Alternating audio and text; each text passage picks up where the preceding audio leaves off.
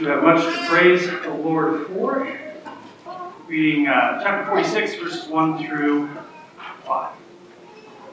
So Israel took his journey with all that he had and came to Beersheba and offered sacrifices to the God of his father Isaac. Then God spoke to Israel in the visions of the night and said, "Jacob, Jacob." And he said, "Here I am." So he said, "I am God, the God of your father. Do not fear to go down to Egypt, for I will make of you a great nation there. I will go down with you to Egypt. I will also surely bring you up again. And Joseph will put his hands on your eyes." And Jacob arose from Beersheba, and the sons of Israel carried their father Jacob, their little ones and their wives, in the carts which Pharaoh had sent to carry. Father in heaven, thank you for this time this morning, and I pray that you would guide my lips to speak your truth, that it would be of use and encouragement and building up to all of your people here, and that you would plant good seeds among your people to grow and multiply your kingdom. I pray this in Jesus' name. Amen. Amen. When I was younger, I used to really love to travel, and by God's grace, had opportunity to travel to lots of places in this big, beautiful earth. In my youth, my family by car, once by a borrowed RV, was able to visit almost all of the lower 48 states.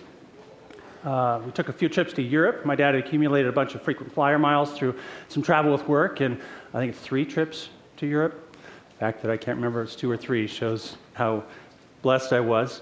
In my mid-20s, I had opportunity to go to India and jumped on that. A few years later, I had opportunity to go to South America, Chile specifically, and was really eager to do that. My later 20s, which was around the time that I came to Omaha the first time, you might recall I was employed as a tour guide on the East Coast. It was 9 years, parts of a year, not all the year, of course, but I worked as a tour guide out there. Really enjoyed, for a while at least, the jet-setting life, all that time spent in fancy hotels.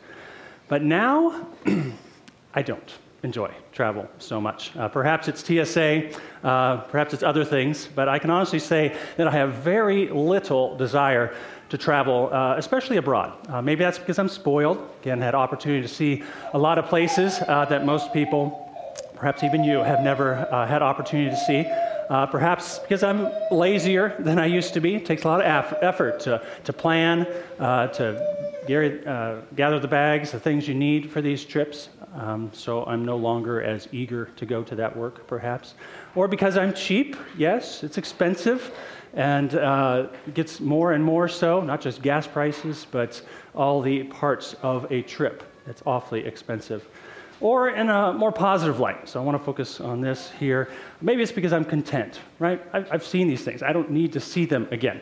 And I also, for your encouragement, would say that the United States is an incredibly beautiful country. So don't feel like you've got to buy the expensive plane tickets to go abroad to see amazing things. So perhaps it's my contentment, my desire just to be at home, enjoy the time with my family there.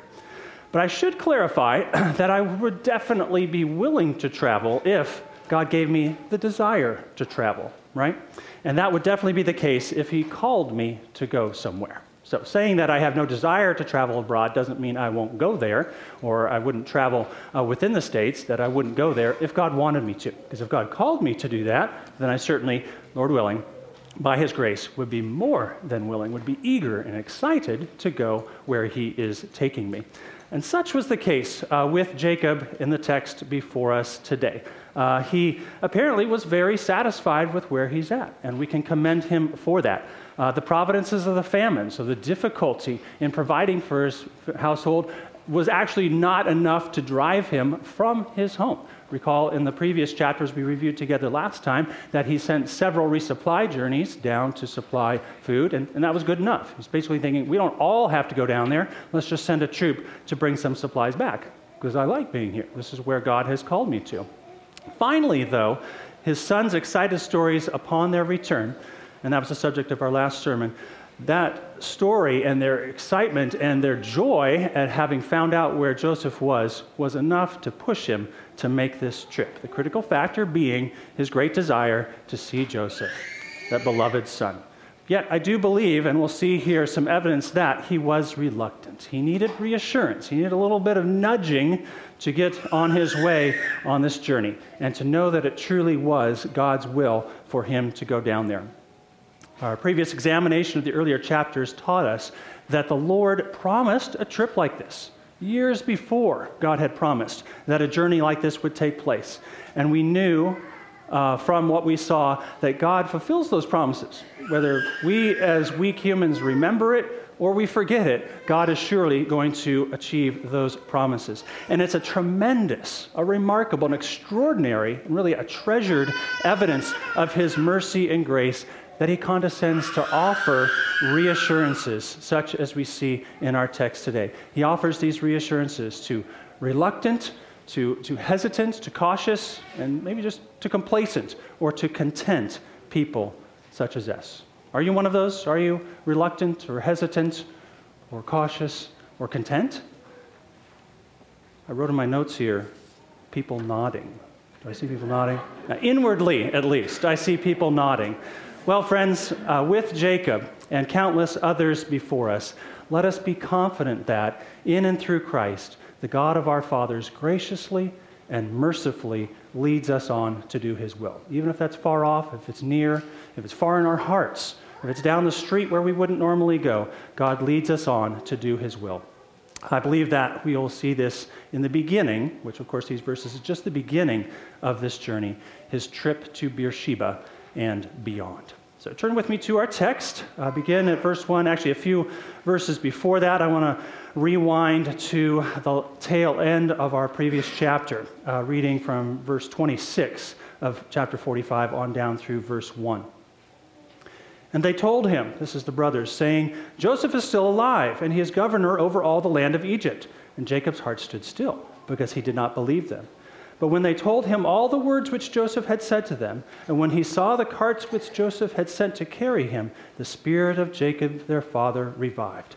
Then Israel said, It is enough. Joseph, my son, is still alive. I will go and see him before I die. So Israel took his journey with all that he had. We'll stop there, verse 1a.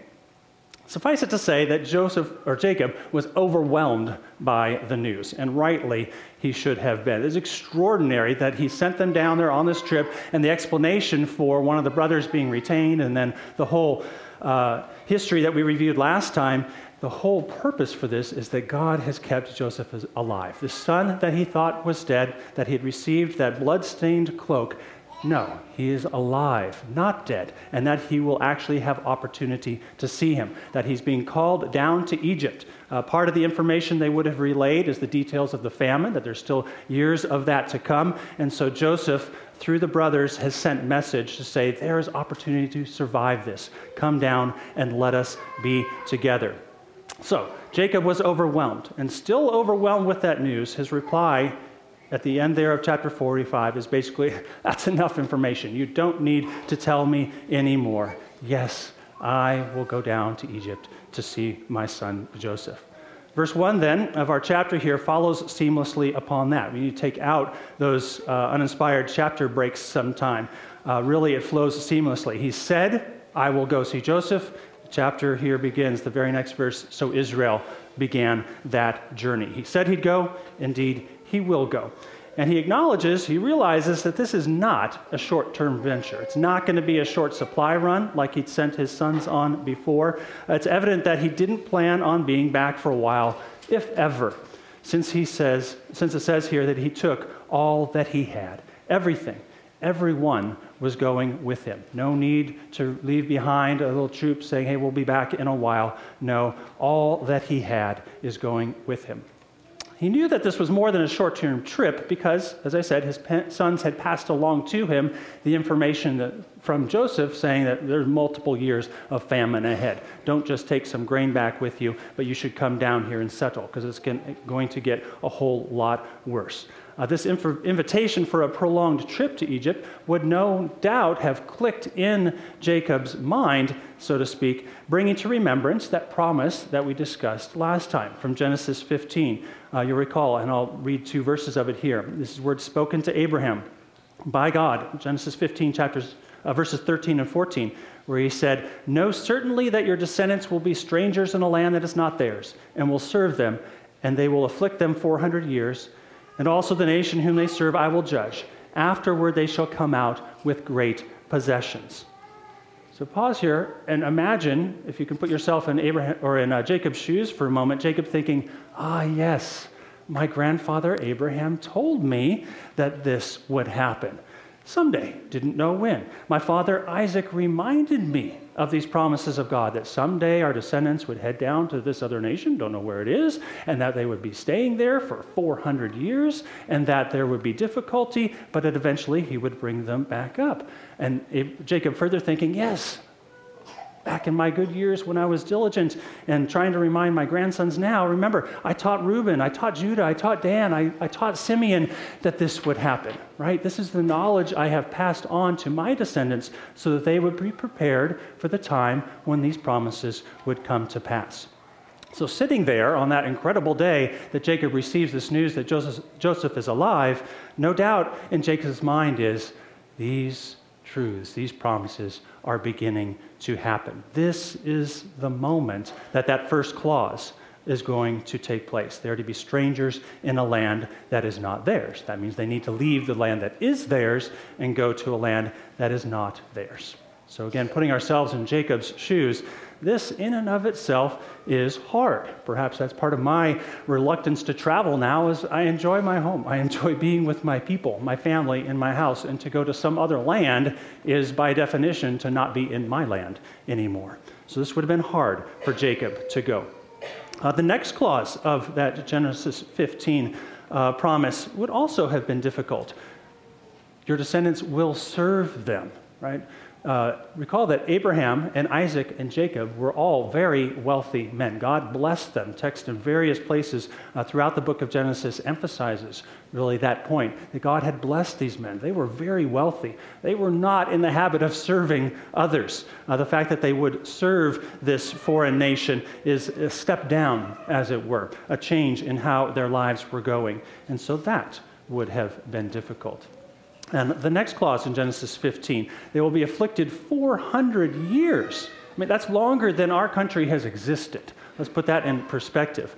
That, no doubt, would bring some pain to Jacob, knowing that there would be an extended, not just a brief, but an extended period of difficulty. Not that Jacob had roses and perfect, easy life every day of his own years. He endured several decades of affliction with his uncle in Haran. But several decades is nothing like several hundred years, 400 years of affliction for his descendants. So while he's thinking, wow, this is what God had promised is going to happen, there's now the harsh reality of the service and of the years of affliction.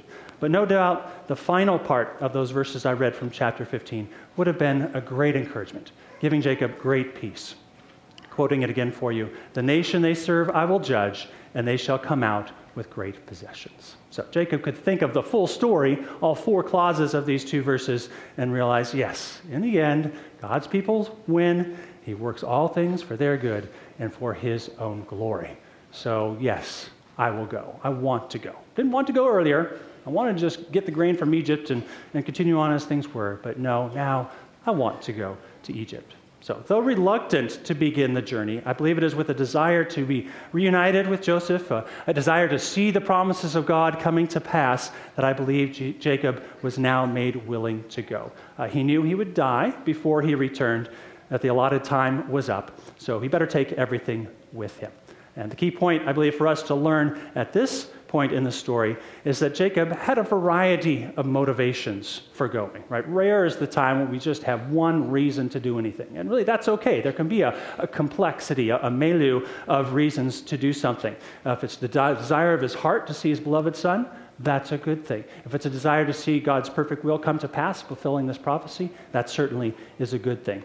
As long as those desires of the heart don't conflict with God's revealed will and stand in opposition to them, then they are good, and they can be part of the reasons why we obey that call.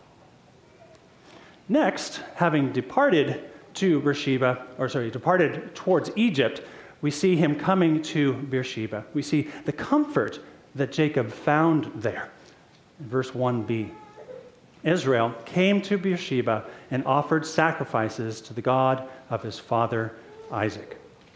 I put a map on your sermon notes sheet just so you can get a bit of a big picture appreciation for this journey. You can see Canaan on the right, Philistia runs below that, and then Egypt off to the left, the west. So as they're making this trip, you can see that they would have traveled really through Philistia on the way to Egypt. And I believe it is significant for no other reason that the divine author mentions it twice in these few verses and brackets these events by the mention of Beersheba. So it was significant that he spent some time here. So begs the question, why? Why does God emphasize this by recording it and emphasizing it for us? Well, recall this was far from the first time that any major figure in redemptive history had spent time in Beersheba. It is not the first time. Abraham had spent time there. It was there that he dug a well, that he ran into conflict with the local king, and he made a treaty of peace. That's in chapter 21. He was living in Beersheba when, this is all Abraham, he was living in Beersheba when God called him to head to the mountain to offer Isaac, his beloved son, as a sacrifice. It was there that he returned to after that faith-building event, faith-testing event. And of course, there on the mountain is where God provided that sacrifice, pointing to Christ. But other than Abraham, it was none other than Isaac who spent significant time in Beersheba. Isaac was forced by famine to leave Canaan toward the north and was told not to go to Egypt, but ended up sojourning in Philistia, a little further west in Gerar, before he finally settled in Beersheba. It was there, too, that he made a treaty with the king. He redug the wells that king's men had stopped up, that were dug by Abraham, so he reused those wells. And it was Beersheba that was Isaac's home in the whole story of Esau and Jacob and the blessing being stolen and Jacob having to flee to Haran. So they were living in Beersheba when that event happened, and from Beersheba is where Jacob fled when he went to Haran, ultimately finding his wives and all of that. So definitely, all that suffice to say, this was a significant place. Of all of the whole region, Beersheba is significant in the lives of Jacob's forefathers, as well as in his own life, since it was his home before he left for Haran. Interestingly, though, when he returned from Haran, he did not resettle in Beersheba. He was instead to the north in Hebron. Perhaps at times, because it's not a great distance, he made trips down there, and so he was familiar with Beersheba. But certainly, if he's headed south by southwest to Egypt, it's very natural for him to stop in Beersheba. And we see him here stopping to worship, to partake of a sacrificial meal, and in doing so, he commemorated the great things the Lord had done for his forefathers. Indeed, the great things the Lord had done for him. And to give you just a slight example as we continue on looking at this, myself, when I've traveled the Rocky Mountains, hiked through them from Canada to Mexico, so whenever I'm traveling west, sometimes it's from the car window because we can't stop, but other opportunities I've had to actually stop and get out and to say, I walked through here. Here's I-80, and I hiked here underneath the underpass, and just to reflect on what God had done in my life. I can remember, I can close my eyes and I can picture, it was sunny that day and whatever, and to think that's who I was back then. This is who I am now. Look what God has done, the promises he's fulfilled. In a much, much more elevated level, I believe that is what Jacob is doing here. He's returning to a spot that has had significance in his life, a significance in redemptive history as God has worked in the lives of his forefathers, and he's remembering what God has done. He's acknowledging God's greatness in what he's done in the past and what he will do in the future. So following his forefather who built an altar there, as Isaac did in chapter 26, here he offered sacrifices. And I don't want us to pass over this and think, oh, that's interesting. Lots of people offered sacrifices. But to pause for a moment and to think, this is really encouraging. Remember, Jacob liked being in the promised land. That's where he'd been called to be. He's leaving. This is no small thing. He is actually doing what God has called him to do. Lots of people don't, right? People have been known to run the other direction. But no, here is Jacob setting himself toward Egypt. He's taking real steps to go down the road to see God's will done. And he stops at this place. The Lord has shown great care for his people in the past. He didn't just shoot on by. He paused for a moment to acknowledge God. He didn't stop there to invoke some superstitious ritual, thinking God dwelt in that region specifically, as if there needed to be a shrine erected and, pay your little toll and move on. No, Jacob worshiped not the place, but the person, approaching him through the shedding of blood, offering those sacrifices, which of course is the only way that we can approach God. As I meditated on this portion of the passage, the Lord brought John chapter 4 to mind. That passage, which you're likely familiar with, is where Jesus encounters the Samaritan woman at the well. And you'll recall that she was greatly concerned with the where of worship, and almost sort of provoking Jesus to a little discussion as to where is the right place to worship. Some people say this, and you people say this. What's the answer? Jesus' answer was not to answer that question. Instead of focusing on where, his answer was to focus on who and the what of worship. And very interestingly, of course, because her eyes were being opened to the reality of who she was speaking with, I believe she was elect, that woman did not seem at all put off by the answer that Jesus told her. And even more remarkably, Jesus gave her one of the clearest self-declarations of his messiahship recorded anywhere in the whole Bible. She said, "Messiah is coming." And his reply, "I who speak to you am he." That's an extraordinary exchange, all begun with a discussion of where are we to worship. Jesus' answer is, I am the one. Coming back then, and how is this relevant to chapter 46? Jacob, by faith, reached out to God there at Beersheba as he worshiped. Yes, it was a historically significant place, and God works in places. He's not far off in some other realm. He works in history, in physical places. But it was the person of God that made that place significant. A lot of people today are all about Israel, the Holy Land. Is it holy, as in set apart? There's two facets to the word holy, as in pure, which is only the case if God is there, which if God's historical people have rejected him, he is no longer there. Perhaps there is some holiness in terms of set apartness left in the, quote, Holy Land, because God has promises to still reclaim that. But let us not think that particular venues, a rock here and a mountainside there, are special because they're merely pretty, or something has happened there historically. I think a lot of people overly revere some Civil War sites in our countries. It's interesting. It's good to know the history of our forefathers, but it is the person of God, not so much these places, that is the important thing. And so, friends, we have the privilege of doing the same, of meeting the person of God wherever he is, right? Seek him and you will find him. God has made himself known. He's called us to follow him wherever he leads us, and our acts of worship through the blood-bought mediation of Jesus Christ are the only way to give the Father what he seeks. And this was Jesus' point there at the end of the conversation in John chapter 4. God seeks worship in spirit and truth. And that's what Jacob offered there at Beersheba. Well, how does God reply? Because all of true worship is a dialogue with God, and we see that reply in what I've called the encounter at Beersheba in verses 2 through 4. Then God spoke to Israel in the visions of the night and said, "Jacob, Jacob." And he said, "Here I am." So he said, "I am God, the God of your father. Do not fear to go down to Egypt, for I will make of you a great nation there. I will go down with you to Egypt, and I will also surely bring you up again. And Joseph will put his hands on your eyes."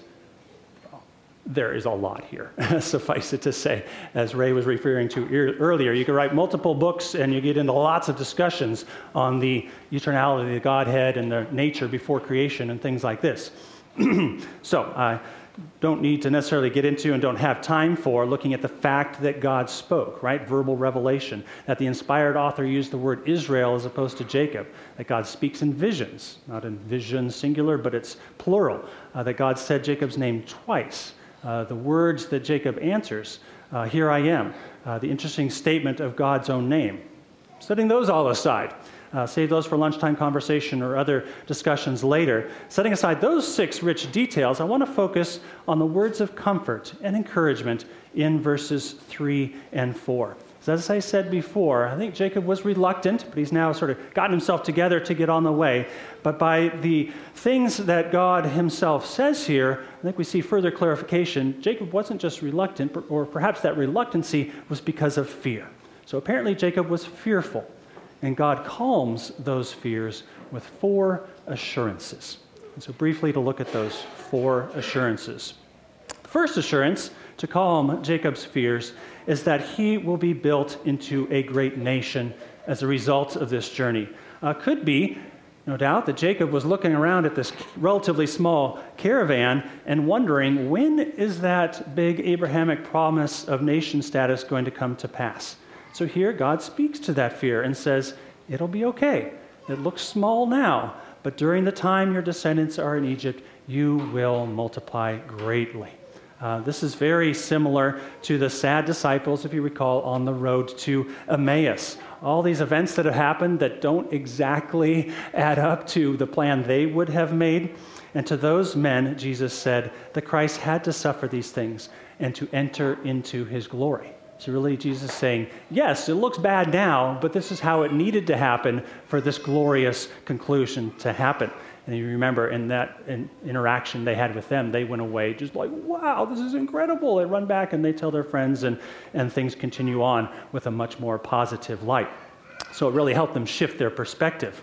And I believe God is doing the same for Jacob here. Don't despise the small beginnings. From such small beginnings come great endings.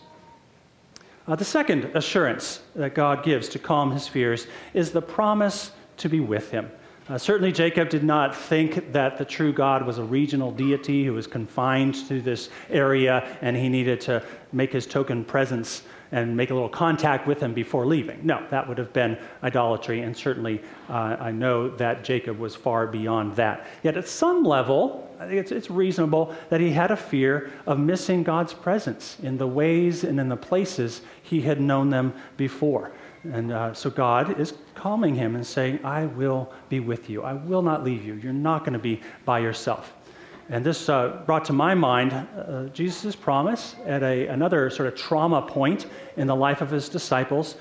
In the Great Commission, we hear Jesus saying to him, I am with you always, even to the end of the age. So there the disciples were just about to see him taken up to heaven, and they're thinking, oh, we got a big project ahead. How are we going to do this? And Jesus calms that fear, saying, I am with you always. And so God does the same here with Jacob. I will be with you. A third assurance to calm his fear, the next clause, promising to bring him back up. Certainly this wasn't new. As I said, Genesis 15 makes it clear, y'all are going to go down to this country. It's going to be difficult years, but you will be brought back up in an even better state. But I think there's 2 aspects in which God is calming this fear in assuring him with the words, surely, I will also surely bring you up again. One is that collective, so the national bringing up again. And as I said, that is alluded to in Genesis 15, but it is made clear that the sojourners would come out again. After 400 years, they would come out, and that they would do so with great possessions. So again, that can trigger in Abraham's, tired, anxious, whatever mind. It can trigger in Jacob, rather. Okay, this is good. God's in control. He said this. It's going to happen. There will be a good result. So it calms that fear. But also, I think there is a more personal aspect, so the national and the personal aspect in which God is calming Jacob's fear. And that is that Jacob himself would be brought up from Egypt. And it's legit for you to say, how's that? Mr. Elliott, you already said that Jacob thought he was going down there because he'd never be back again. Therefore, he's taking all that he had. How is it that he personally is going to be coming back from Egypt?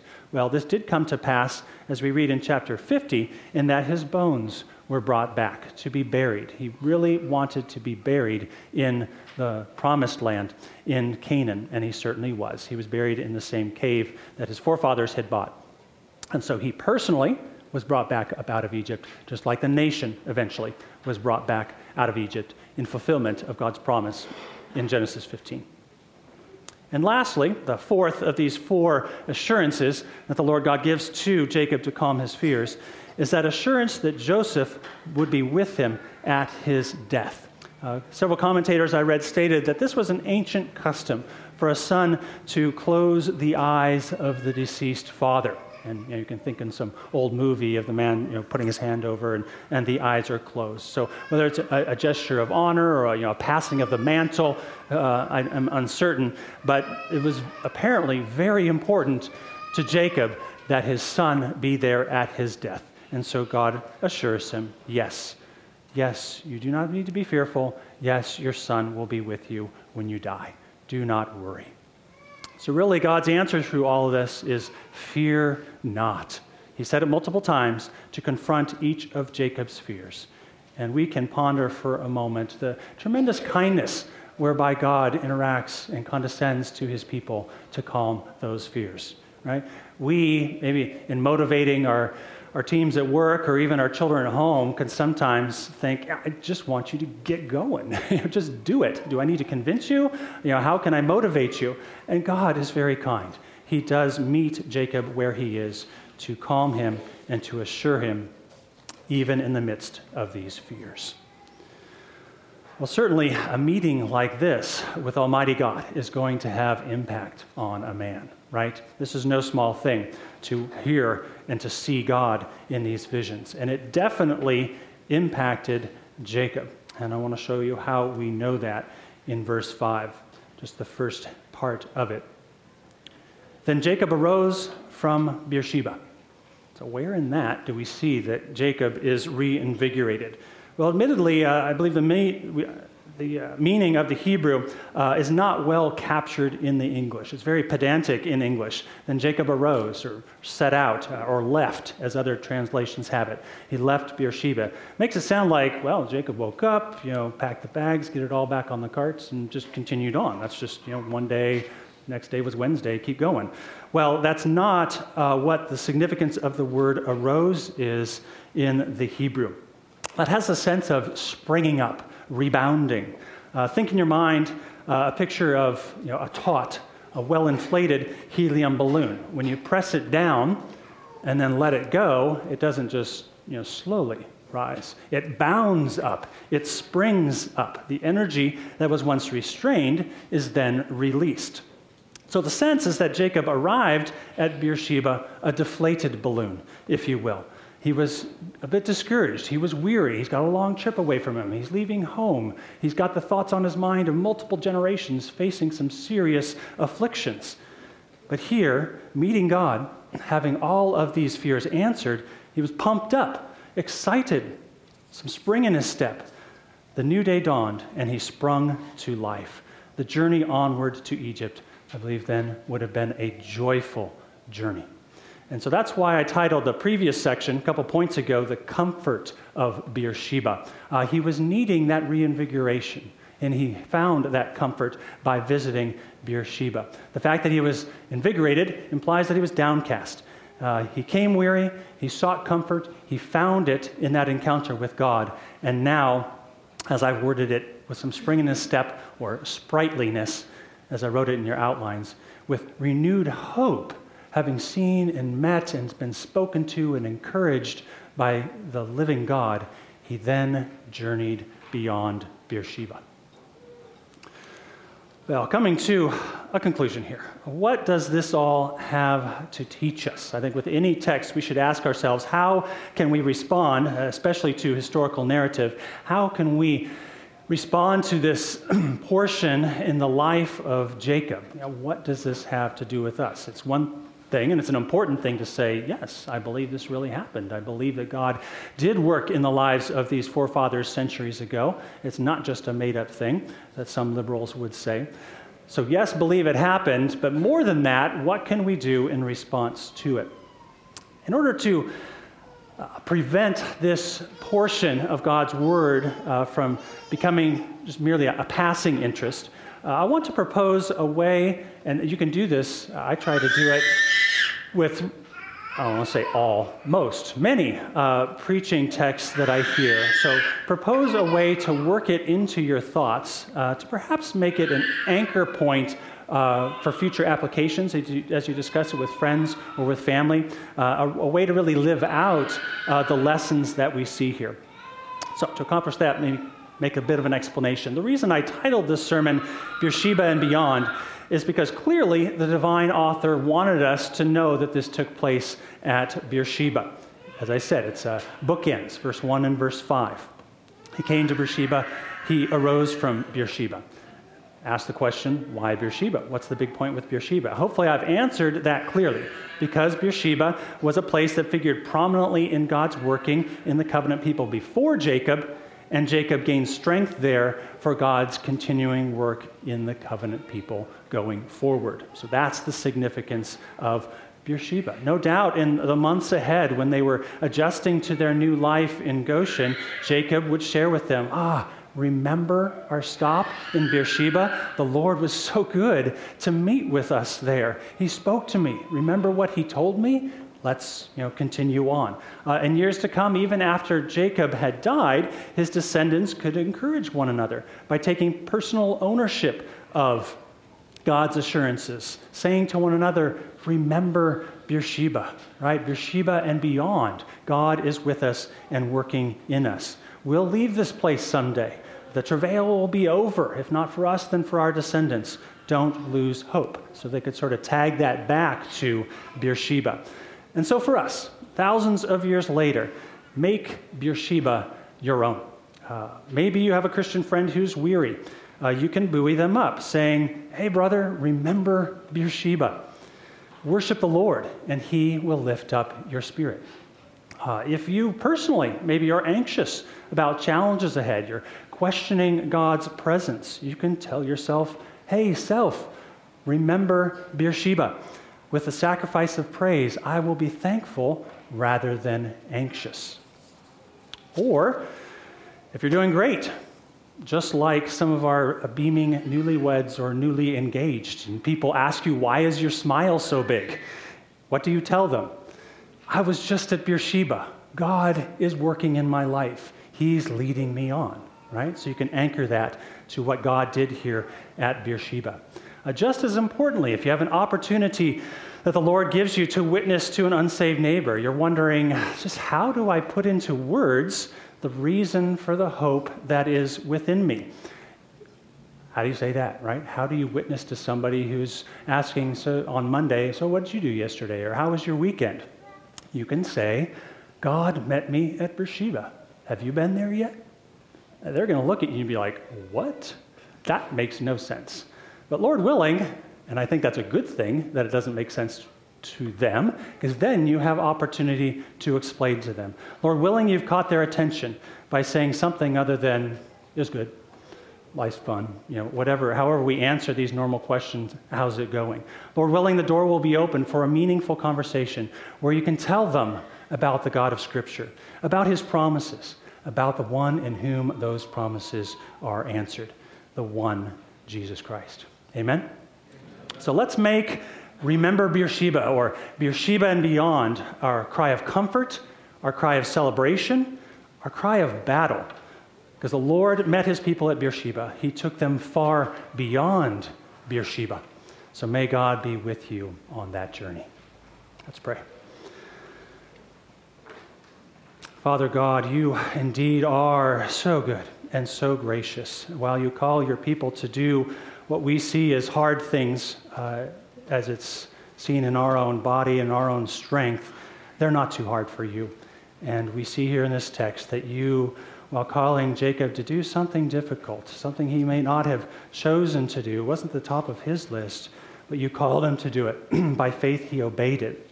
And in doing so, he found great joy and pleasure and satisfaction. You answered all his fears. You carried him and his descendants on into what became a greatly difficult time. But you are sufficient to sustain your people. May we gain that same strength in whatever trials we face. May we look back to Beersheba and know you, a good God, who sent his Son to die for us, and to give us joy everlasting. I pray this in Jesus' name. Amen.